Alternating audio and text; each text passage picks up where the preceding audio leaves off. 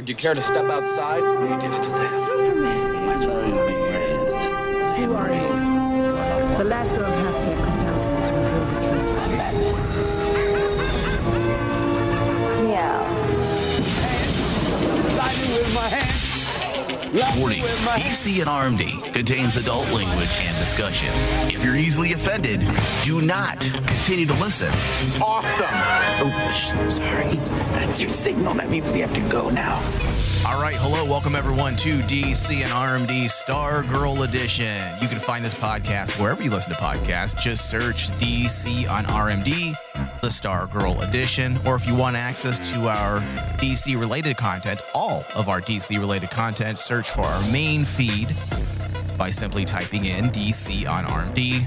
Our preferred place for you to listen is iTunes, because we need ratings and reviews, so please be sure to give us a 5-star rating, as it does trigger algorithms that allow our show to be seen by more people.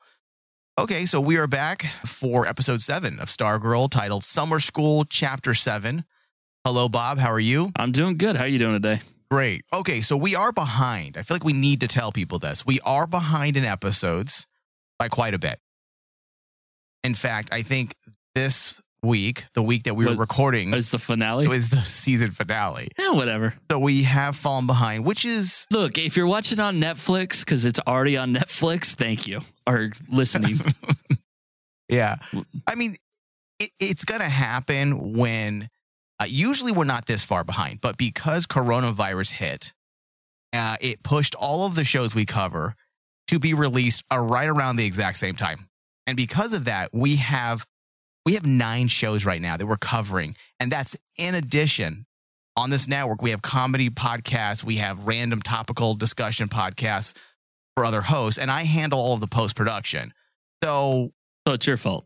It is my fault because we're basically undermanned. Yeah, well, look, what did you tell me this week? I forgot. I didn't know how hard and how long you've been going in the non-sexual way, because I've been nonstop since January. Yeah, that was your busy time. My busy time has been since... When did the new season start? July? August? Something like that. It's been fucking crazy. And I don't mind the recording schedule. The recording schedule is just fine. It is the show prep for certain shows and the post-production, putting the shows out. That's where I get bogged down. Oh, It's a lot of work. No, you don't have to explain it to me. So I do apologize. However, I do appreciate the tweets. So don't think I get annoyed when I see a tweet going to the main Rain Man Digital Twitter account or the DC and RMD Twitter account and asking me where the shows are at, because at least it lets me know that people actually care about this show. Yeah, thank you, Thomas Cowley, for tweeting out. So stupid. All right, so let's talk about this episode. There's a lot to this episode. Number one, the focus of the plot had mostly to do with advancing Yolanda's story and fleshing out a few key aspects that will no doubt be vital later in the season. And in order to do this, the writers used some very moody scene setting. The imagery in this episode specifically was very impactful, very strong, and were all designed around Christian symbolism and demonic influence. In fact, they did such a great job, Bob, that you sent me a text message saying, be sure to include blank, blank, blank, because you liked what they did in the ways of horror. Well, yeah. Well, we've talked so much over the seasons about, the difference between DC Universe, a.k.a. HBO Max, and CW being in charge. And that the fact was that the special effects were lackluster over this season, especially the last couple episodes. Yeah. And me being kind of a nerdy film guy in a different type of way than you, more of a fan side of it. I recognize things that have been done since the early times of horror films like Hitchcock and thrillers, with different light flashes and the use of what I only assume to be chocolate syrup on the ground to draw your eye to it, to go, oh shit, something's going on because the drips are there. The simple things that still work after almost 100 years at this point. It's weird. Well, it makes you wonder if an episode like this came around at this time because of budgetary restraints. Now, like you mentioned, we have had some issues with some of the CGI this season because it's operating on a CW budget, and that's to be expected. We were hoping it wouldn't, but it did happen. And I'm wondering an episode like this that was so closed, it was such a very nuanced look at one character specifically. It was void of a lot of CGI, and they use those classic filmic conventions that you mentioned, the Hitchcockian film conventions. Those film gags is what they're called at times, that really help push the horror vibe forward. The use of practical lighting. And when I say practical lighting, I'm not talking about the photographic sense, but in a mood sense and the simplicities, as you mentioned, like simply turning a light off and on and syncing it with your editing to give the viewer a sense of this like jolting, pending threat that is coming at our character or at the viewer themselves. And a part of me wonders, when we get an episode this exceptional when it comes to film conventions, is it because of budgetary restraints? Are they forced to work harder because they can't cheat by utilizing? Is it harder though? Like, it's harder to think. It's harder to think. Do you get what I'm saying? I feel like a lot of filmmakers in this modern age of shitty CGI, they have grown comfortable with simply saying, well, let's do it in post. And honestly, I hate that. This is going to throw back to something long ass time ago. I could remember when The Rock's first film was Scorpion King. Oh. And then they turned this monster of a man into a CGI character. And you're just like, yo, Indiana Jones has been doing this shit for fucking 20, 25, 30 years at this point. And it still holds up. What are you doing with this rock drawing of this monster of a man? Yeah. It like shit like that never makes sense to me. It's like, let's do it in post. It's just like, you're just hoping. I mean, look even at the new Ninja Turtles compared to the 1990 Ninja Turtles, where, the new Ninja Turtles were done CGI and it looked like shit, and the other ones were done by Jim Henson's Muppets. And you're like, wow, that still holds up. Yeah, okay, I can see the dude through a mouth in one scene. I can get over it because it's a talking fucking turtle. And the reason why is because technology changes every day. So when you're relying fully on just CGI, the technology of the day, it's going to age, and usually doesn't age well. And that's why when you bring up examples like the classic Ninja Turtle film that still holds up in the way of effects, at least how the turtles look. Sure, the story is a little naive and simplistic, but that's also a sign of the times, the early 90s. But you're absolutely right, because the Teenage Mutant Ninja Turtle CGI film that came out a few years back, that thing is already dated. Yeah. And in another 5 years, it's going to look horrendous and it won't have any rewatchability. Meanwhile, the classic Turtles film is still being rewatched, millions of times over across the globe. Well, yeah, and you're right. I think the only movie that still holds up to me CGI-wise that was heavy, The Matrix. Yeah. Well, they revolutionized much. But that's what it takes. Yeah. Innovation. Innovation is the key. And unless you're going to be innovative on a McDonald's budget, you're not going to get a gourmet meal. Yeah. And there are different examples of shows that do different things. They have to make choices. Look at Legends of Tomorrow. Legends of Tomorrow has chosen to deal with some of their budgetary issues by simply just not using superhero type costuming. Look at the Atom over the last 2 or 3 years that he was on that show. Yeah. I mean, how often did he actually get into the suit? He never shrunk.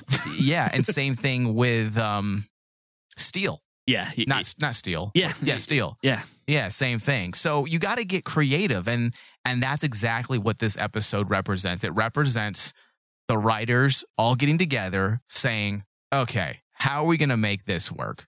We just blew all of our budget on the previous episode. So this episode's got to be a little smaller, a little more nuanced. That type of effort is the reason why we get good episodes and good work, is because they are putting their brains together and solving problems creatively. They're forced to use their talent opposed to just relying on big dick syndrome. Mhm. Just lay back. I don't got to do anything. Got a big dick. And that's what CGI amounts to many times. So getting back to some of the more thematic elements as well that this episode utilized. I mean, the imagery, as I was mentioning a few moments ago, in this episode was all designed around Christian symbolism and demonic influence. It helped pose questions of a more natural aspect in terms of morality and ethics, and using Puritan ideology to sow seeds of Christian guilt, all of which was strengthened by the chosen settings and posing those questions. Do we do bad things because we are inherently flawed or evil, or do we do them because of outside factors, aka influence, which was definitely a major theme with this episode because, of course, Eclipso.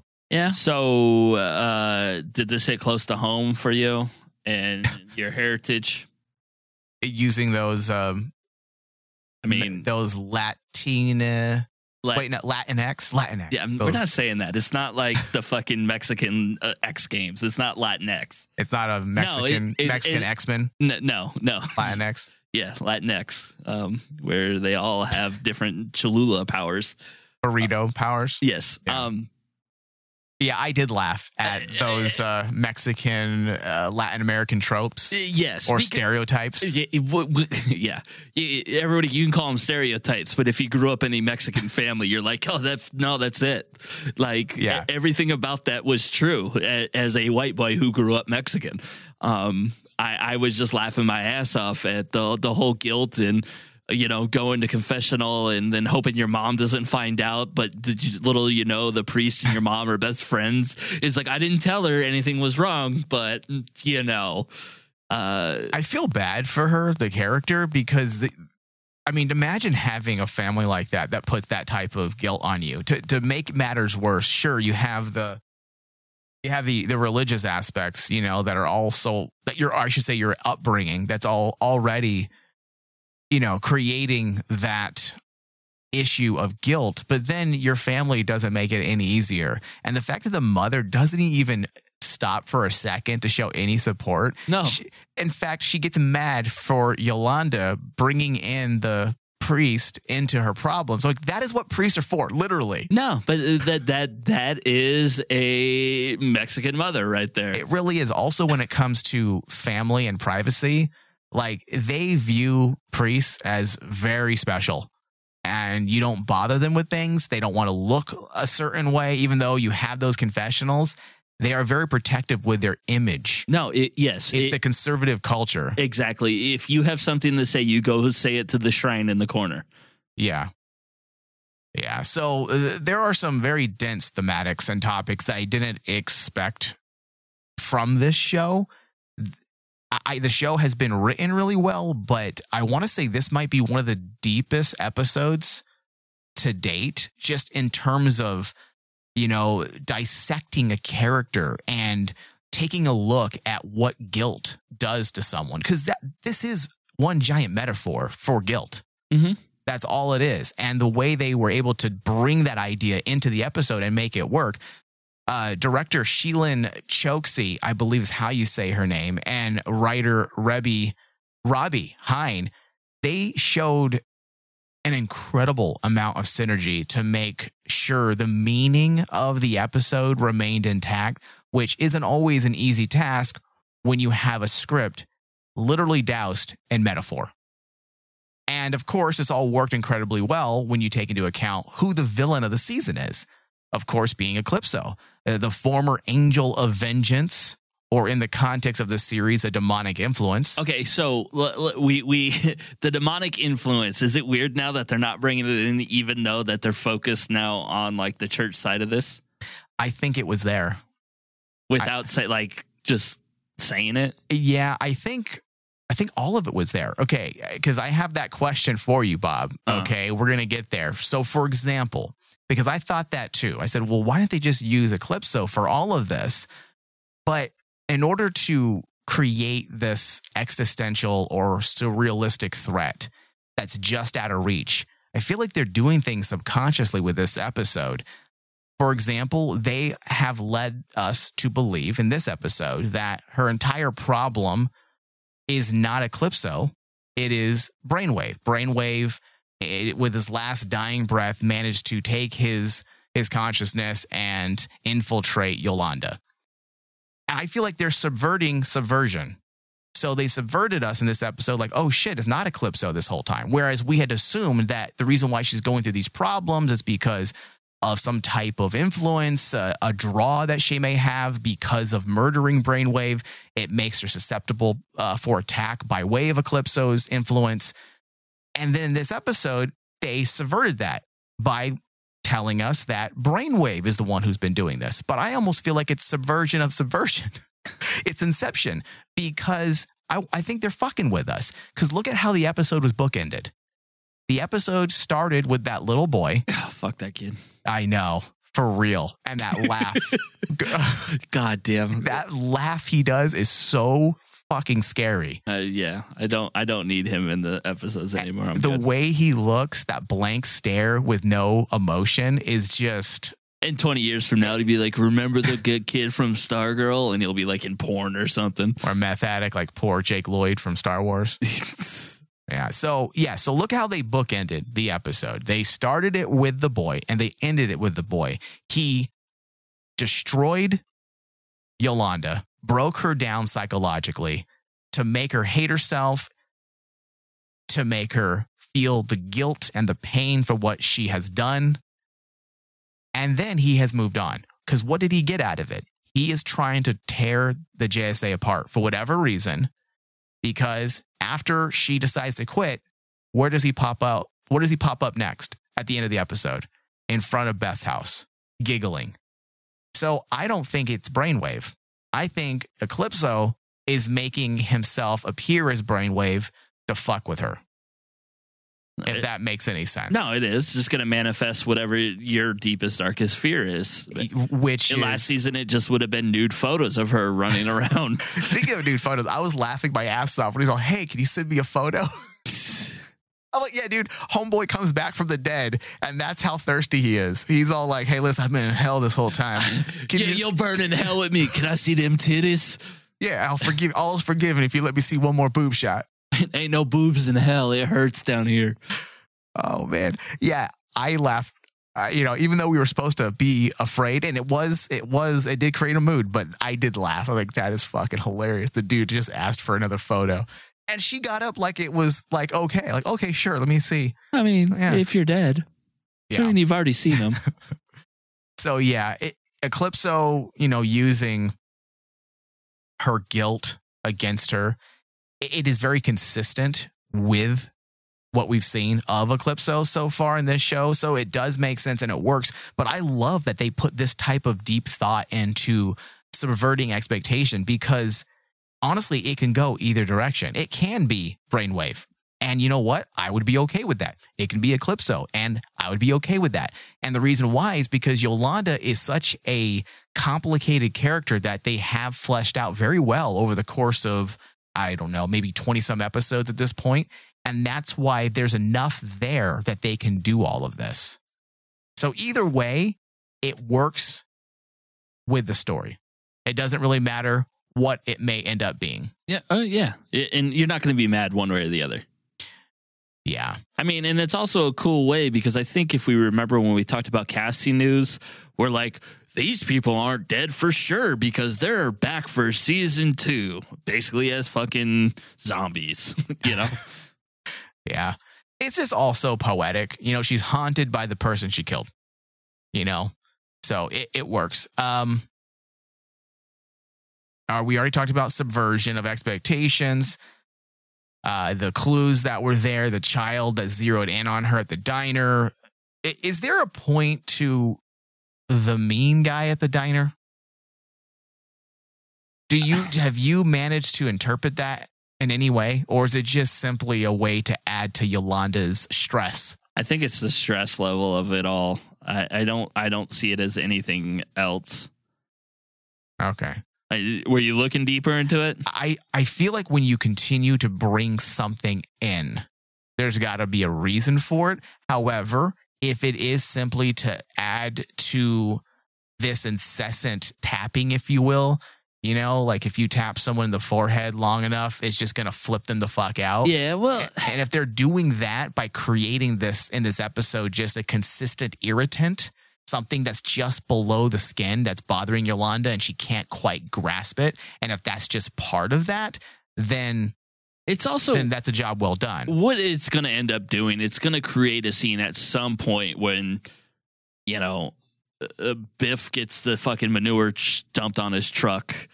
Or, you know what I mean? Like think of like those 80s tropes of the annoying dude that finally gets taken over like by something, or gets, you know, the Ghostbusters and gets the marshmallows dropped on him. The Larry Peck dude, or Henry Peck, you know, the yes, this man has no pecker guy. You know what I mean? Like, you fucking hate him, but he's not doing anything wrong. And then at the end, when Stay Puft gets blown up, he gets fucking marshmallowed. And you're just like, yay, asshole got marshmallowed. Yeah. So you just think it's reminding us and keeping us on standby when something funny happens to him or weird happens to him, you're just like, that asshole deserved it. Which helps with the continuity of a season when they create something early on, opposed to just a single funny moment or dramatic moment that may not work. Yeah, something. It's going to lead to something eventually. And that may be an example of what we've been talking about all season long when it comes to the show, that it's completely mapped out and planned out. Like, it's no, hey, episode to episode, we don't really know what's going to happen by the finale, or let's say we're in episode 3 and we don't know what's going to happen in episode 6 or 7. You know, having that type of reoccurring motif, if you will, in the way of a character could actually be an example of the show just being fully mapped out before they even step one foot on set. Yeah. Okay, so the child has turned his attention to Beth, or I should say Eclipso. What could he possibly put on her? Do you think it's going to be the parents? Do you think he's going to have the parents do some awful things? Do you think it's on Beth, or do you think it's on somebody else in the house? Oh, I didn't think about that. Perhaps the father or the mother. The father seems to have more screen time this season, so maybe the father. I don't know. Well, you got to think they both have something to hide that still hasn't been explained to Beth.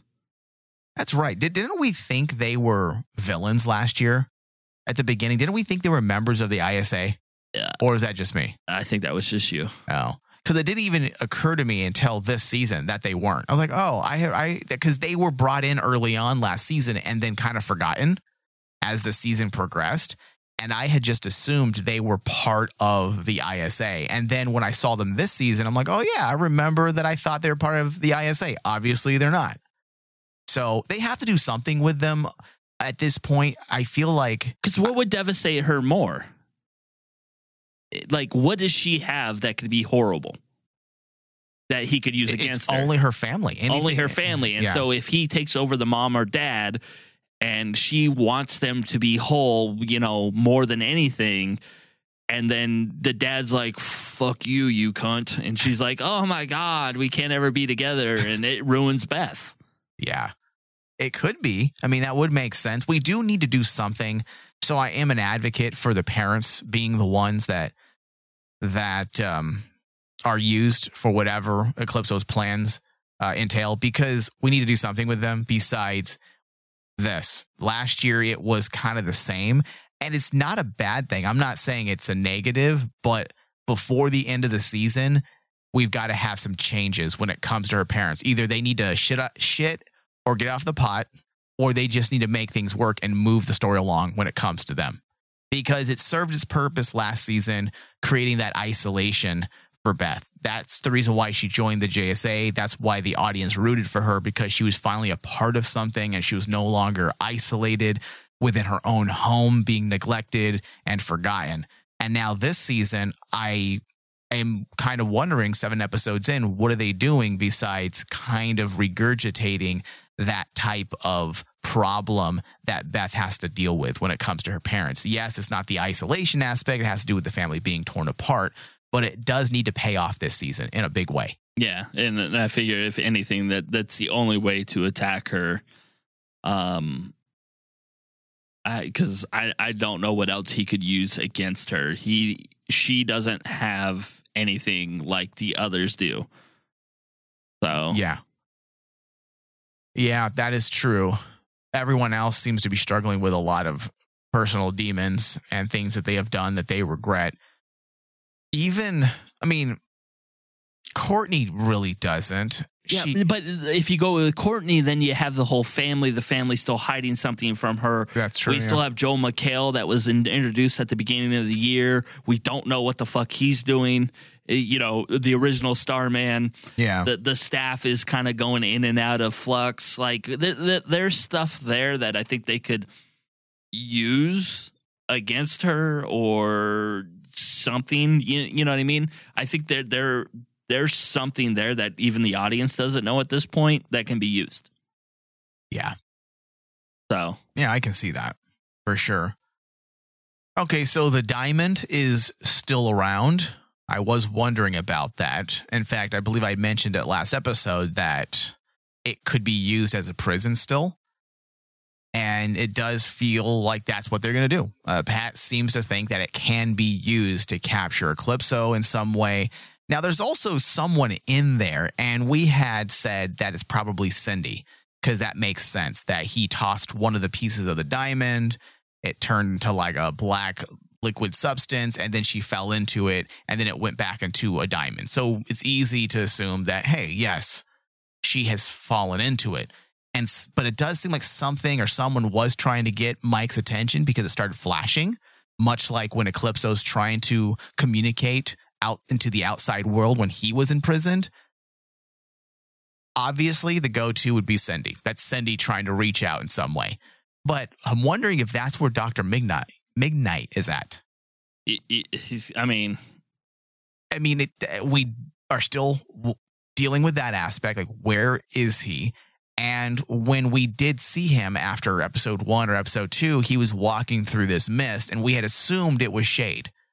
And this could be the writers subverting our expectations again, because now we think Shade has something to do with it, that he's trapped within his power. But then we had that comment last episode from Eclipso to Shade when he told him that your power is from the same place that I'm from. Or where I get my power, I believe is what he said. Yeah. So perhaps the reason why it looked so similar to Shade's power is because Dr. Midnight is actually trapped within a diamond. You don't think so? No. What do you think? You think it's just simply Cindy? I simply Cindy at this point. Simply Cindy. It's a porn. It does sound like a porn. It does. Or like an 80s sitcom. Yeah. A spinoff of Who's the Boss. Or a spinoff of The Brady Bunch. Yeah. Oh, yeah. Even better. I still think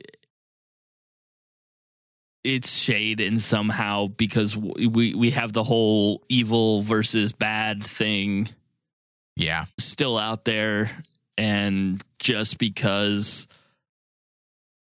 there's no reason for him not to still have resentment or whatever for the JSA. If it is Shade, they're obviously trying to position him into an area of likability for the audience. So do you think that for whatever reason, let's say it is Shade, do you think the audience will be okay with whatever decision they go with? Because we do like Shade, right? I mean, you like Shade, correct? Yeah, but at this point, do we want to see him do something as fucking villainous as entrapping some dude for countless years and taking him away from his life and his family? But like I said, the quote of the year was, there's something between, there's a difference between bad and evil. Yeah. And the fact is, like, if that was the case, we still have, I'm drawing a blank. What's his name? Lightning Kid? The Pen? Yeah. I know who you're talking about. We still don't know where Ethan Embry went. We still have those characters that are out there. The Green Lantern. We still know that Jay Garrick's coming back. Yeah. So there has to be a reason for it, and it's not going to be Eclipso. Yeah, I don't think everything's connected to Eclipso. I think there are a lot of things that definitely are, but when you, again, go back to what Jeff Johns had said in an interview last year about his massive plans, I can't imagine everything hinging on on Eclipso, because number one, that's dangerous. When you write a TV show, you don't want that type of thing there. You don't want one element to be built or to be used. Because then when Savitar sucks, your season's over. Great point. That's exactly right. So it feels like they are setting up numerous elements so that they can go in multiple directions, even if, say, they don't have all of season 3 completely mapped out in the way of writing. They just have an outline. Well, with all these additional elements, if something doesn't quite work out for whatever reason, they have various avenues that they can go, and it wouldn't feel like they're just pulling it out of their ass. Yeah. Or being, such a moment of sheer contrived hackiness, which is a big problem with not just the DC shows on the CW, but just TV in general today. With all the TV that's out there, there's a lot of things that are just so contrived. Oh, yeah. That you can tell from episode 1 what the ending's going to be. Yeah, and with a show like this, it is very clear that there are just a lot of moving parts that are pretty seamless with each other. So, Mike, in this episode, we saw him getting his work duties in, his first day on the job as being a member of the JSA. But nothing's really changed. It's his first day as a member of the JSA, but he's kind of doing the same work again. And I got to think it's because Pat just still doesn't want him to be a part of it, which, listen, we said this last episode. Would you really want your 13-year-old son being part of some, deadly mystery that has everything to do with one of the most evilest characters that Pat knows of? Yeah, your 13-year-old son who you watched already get kidnapped by the children of, and then yet you watched all your best friends, the most powerful best friends you've ever had, get taken out by him. Yeah, Seems exactly. like something I want to send my son into. Yeah, so I do like what they're doing with him, though. I think every scene with Mike is interesting because he has... Does he? He has great comedic timing. Yes. Okay. Yeah. Doesn't he feel like he is a 30-year vet of sitcoms? Yeah. He is very good, and he doesn't get a lot of attention. And I think it's because he's not the go-to heartthrob of the show. Like when it comes to the Twitter viral tweets, when people talk about certain characters that trend, I should say, not viral, that trend, it's always the Luke Perry dude who's pushing 40, or the dude that Courtney likes. Yeah. I always forget his name. Icicle's son. Those are the people that the ladies on social media tend to swoon over. And this kid, because he's young, he's kind of just forgotten. And yet I honestly think he's probably the best actor of the group in the way of the kids. Yes, by far. Again, it's one of those things. I'm looking him up now. Dude, I think it was in the middle, like that sitcom on ABC where the kid ended up being 30. I really feel like this is how... We should probably look up this guy's name. I'm looking him up right now. It's Trey Romano is his name. And when was he born? 2005. So he's really young. And wow. He was in the Farley Brothers remake of The Three Stooges, or that's where his love came from. He hasn't been in a lot. He only has 4 acting credits. And this is his biggest thing he's ever been in. Ray Romano came up when I typed this kid's name up. Yes. So he was born in 2005, so 2015, he would be 10. Is math hard for you? It's 2021. So is he not even, so he's 20? No. 2005, 2021, he's 16. Oh, you're talking about, I thought you were looking up Luke Perry, dude. No. I was wait, what? He's not even 20 years old? I was That's why I was confused. Let me do the math here. I was I was looking up Mike Dugan. Okay. Do you want me to look? Here, I'll look up Luke Perry next. Okay, so the actor kid is actually 16, and he only has 4 acting credits. Really? Well, this dude, I hope he has a career, because if he's this good at 16, who knows what he can end up doing later down the road. The Cameron Gelman, Luke Perry, was born in 1998. So when I graduated high school. Yes. So that makes him, 23? Yeah, that's still very young. Well, it's very young to have that hairline. Listen, and I'm not putting him down because he is a good-looking dude. He has that whole cool guy swagger. What's that guy from the 50s that died in a car crash? The one you always forget. I always forget his name. And I almost called him Luke Perry right now. God damn it. It's what they all try to that vibe they all try to go for. It's what James Franco did for years until he was just too old to pull it off. The dude from Rebel Without a Cause, James Dean. Yes. Like, it's that James Dean vibe. So he's a good-looking dude, but he doesn't look like he's 20. He looks like he's probably late 20s, early 30s. That dude ain't been ID'd for liquor in 3 years, 4 years max. Yeah. In fact, he's buying all the alcohol for everyone on set, I'm sure. Yeah.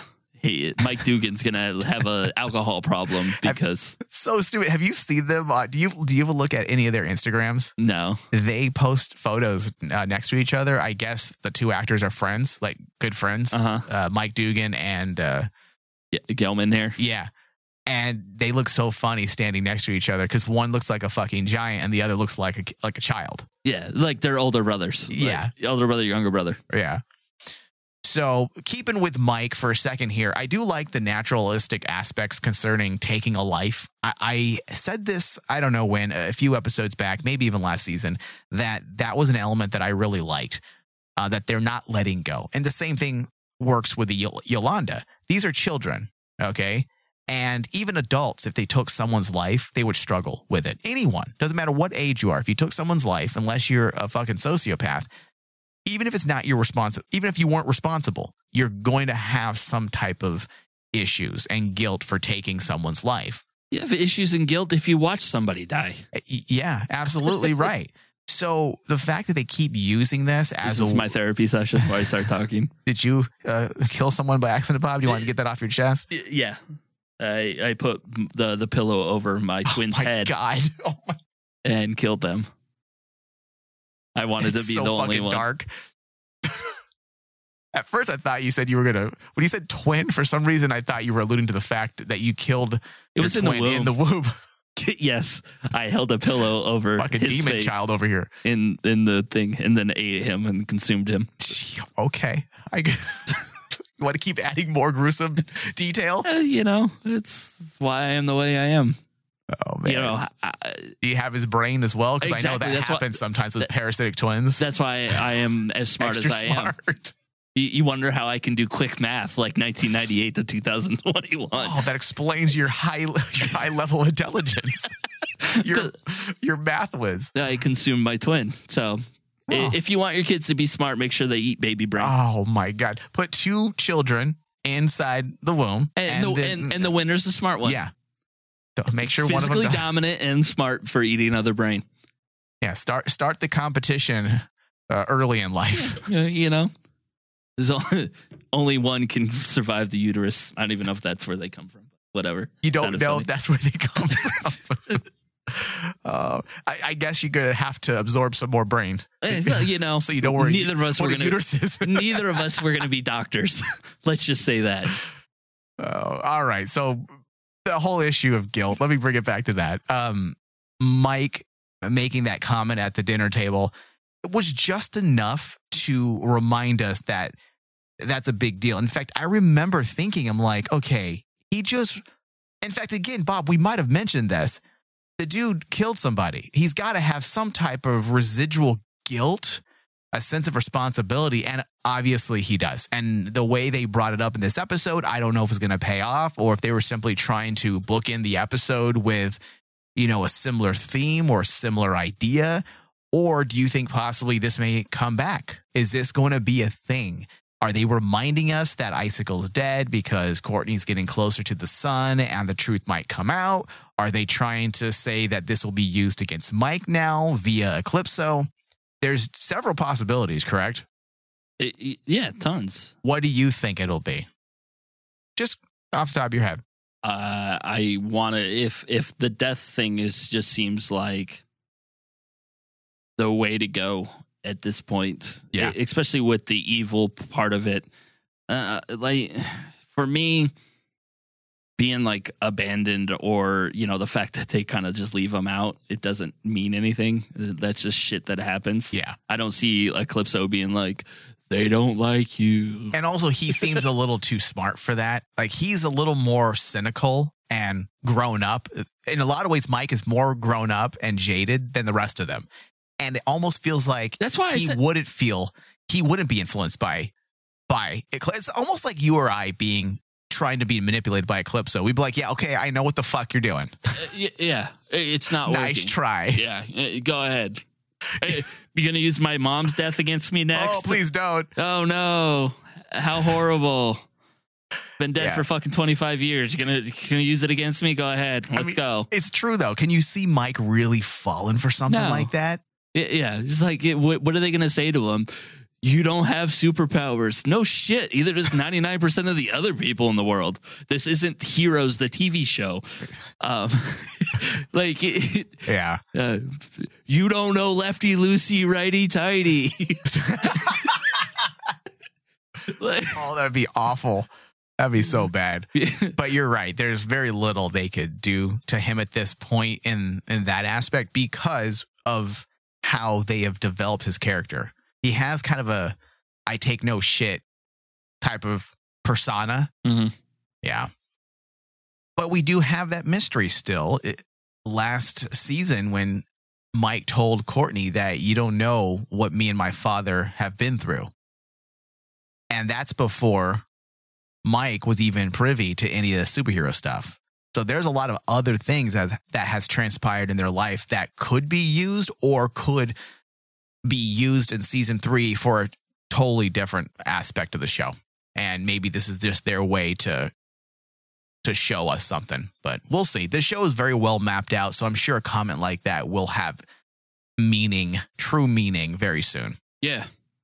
Overall, the episode was fairly light with the other characters, but it did work because it helped us focus on Yolanda and what Eclipso was trying to do from the back end of things. And of course, that whole the whole thing worked in the way of the existential and the surrealistic threat that, as I was saying, feels just out of reach, and taking that abstract notion of dread and giving it a tangibility, I felt is what really made this episode work.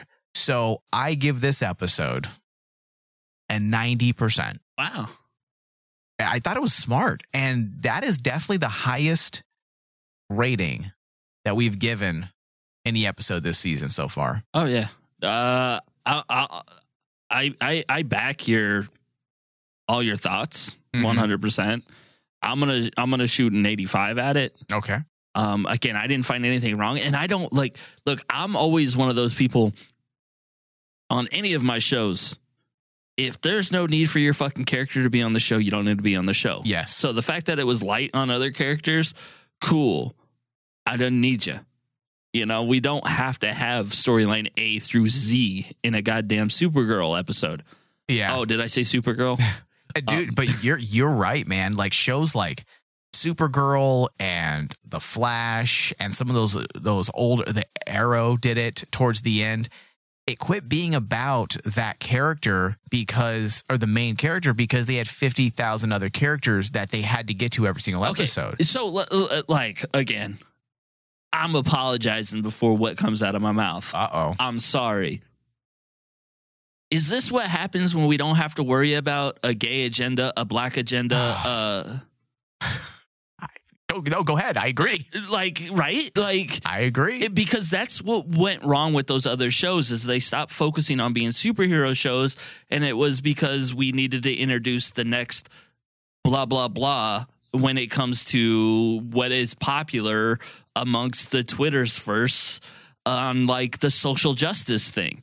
And this show has been free of social justice.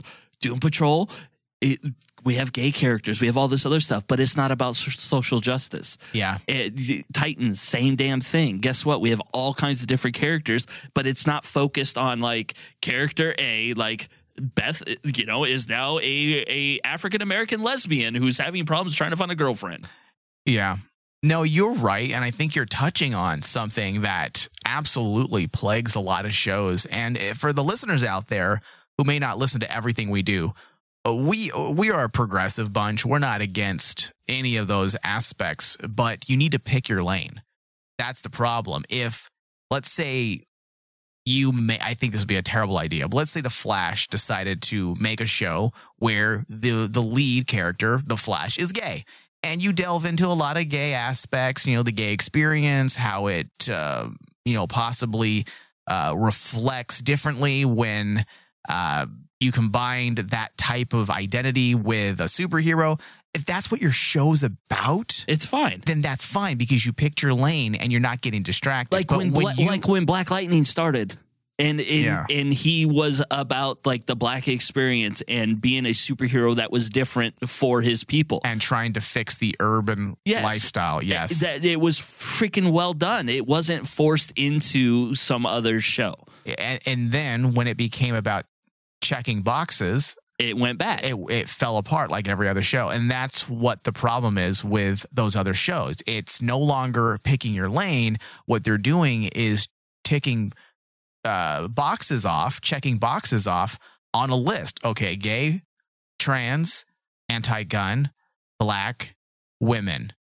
All right, let's throw all that into one fucking episode. Drugs, alcohol, police brutality. It's like a lot of these writers just graduated, from college, and they just discovered, liberal politics, and they just want to express their knowledge and how clever they are to put it into their shows.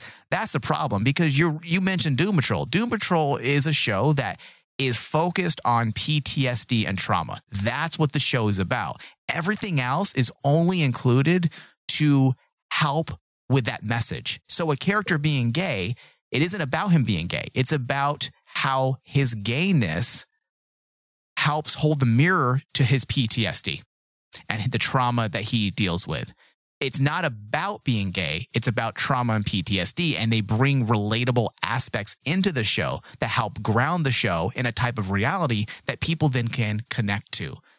But they're not ticking a box and say, oh, gay, trans, blah, blah, blah, blah, blah. And that's what happens to all these shows. And bringing it back to Stargirl here, this is an example of what you do. You pick your lane. And when certain characters are not needed, then they go on the back burner until they're needed. He's eating cereal at home. Cool. Characters aren't must elements. They are tools. And when you don't need the tool, if you need a hammer, are you going to be holding a drill? If you're building a house? Well, you can use the ass end of the drill to hammer anything. But you understand my point. Yes, I got your point. You're only going to hold the tool that you need at that time. You're not just going to put a bunch of random things in your hands because you look cool. Yeah. Well, so I'm sorry for pushing us in that direction. It's a good point. It's an absolutely a good point. And it needs to be said, because I know writers and producers have listened to our shows and do, in fact, listen to some of our shows. And perhaps they'll be like, yeah, you're right. Let me pick a lane. And it's coming right at you for insulting me. Yeah, whatever. Fuck off. All right. So that does bring us to the end of our discussion. I do want to remind people to head over to our Patreon page, patreon.com/RainmanDigital. We need help. In order for us to be here year after year, we do need people to subscribe to our Patreon, even if you just put down $1, or if you want to pay $10 and be done for the year, because you get 2 months free when you pay for a year up front. You'll get additional content. If you want to subscribe to our podcast tier, that's $5 a month. And you will gain access to all of our additional podcast episodes, ranging from DC content to Star Trek content, all types of different areas of geekdom that we explore. So patreon.com/RainmanDigital. Thank you, Bob. Thank you. Who are you bitches? Mother of God! Would you look at the time?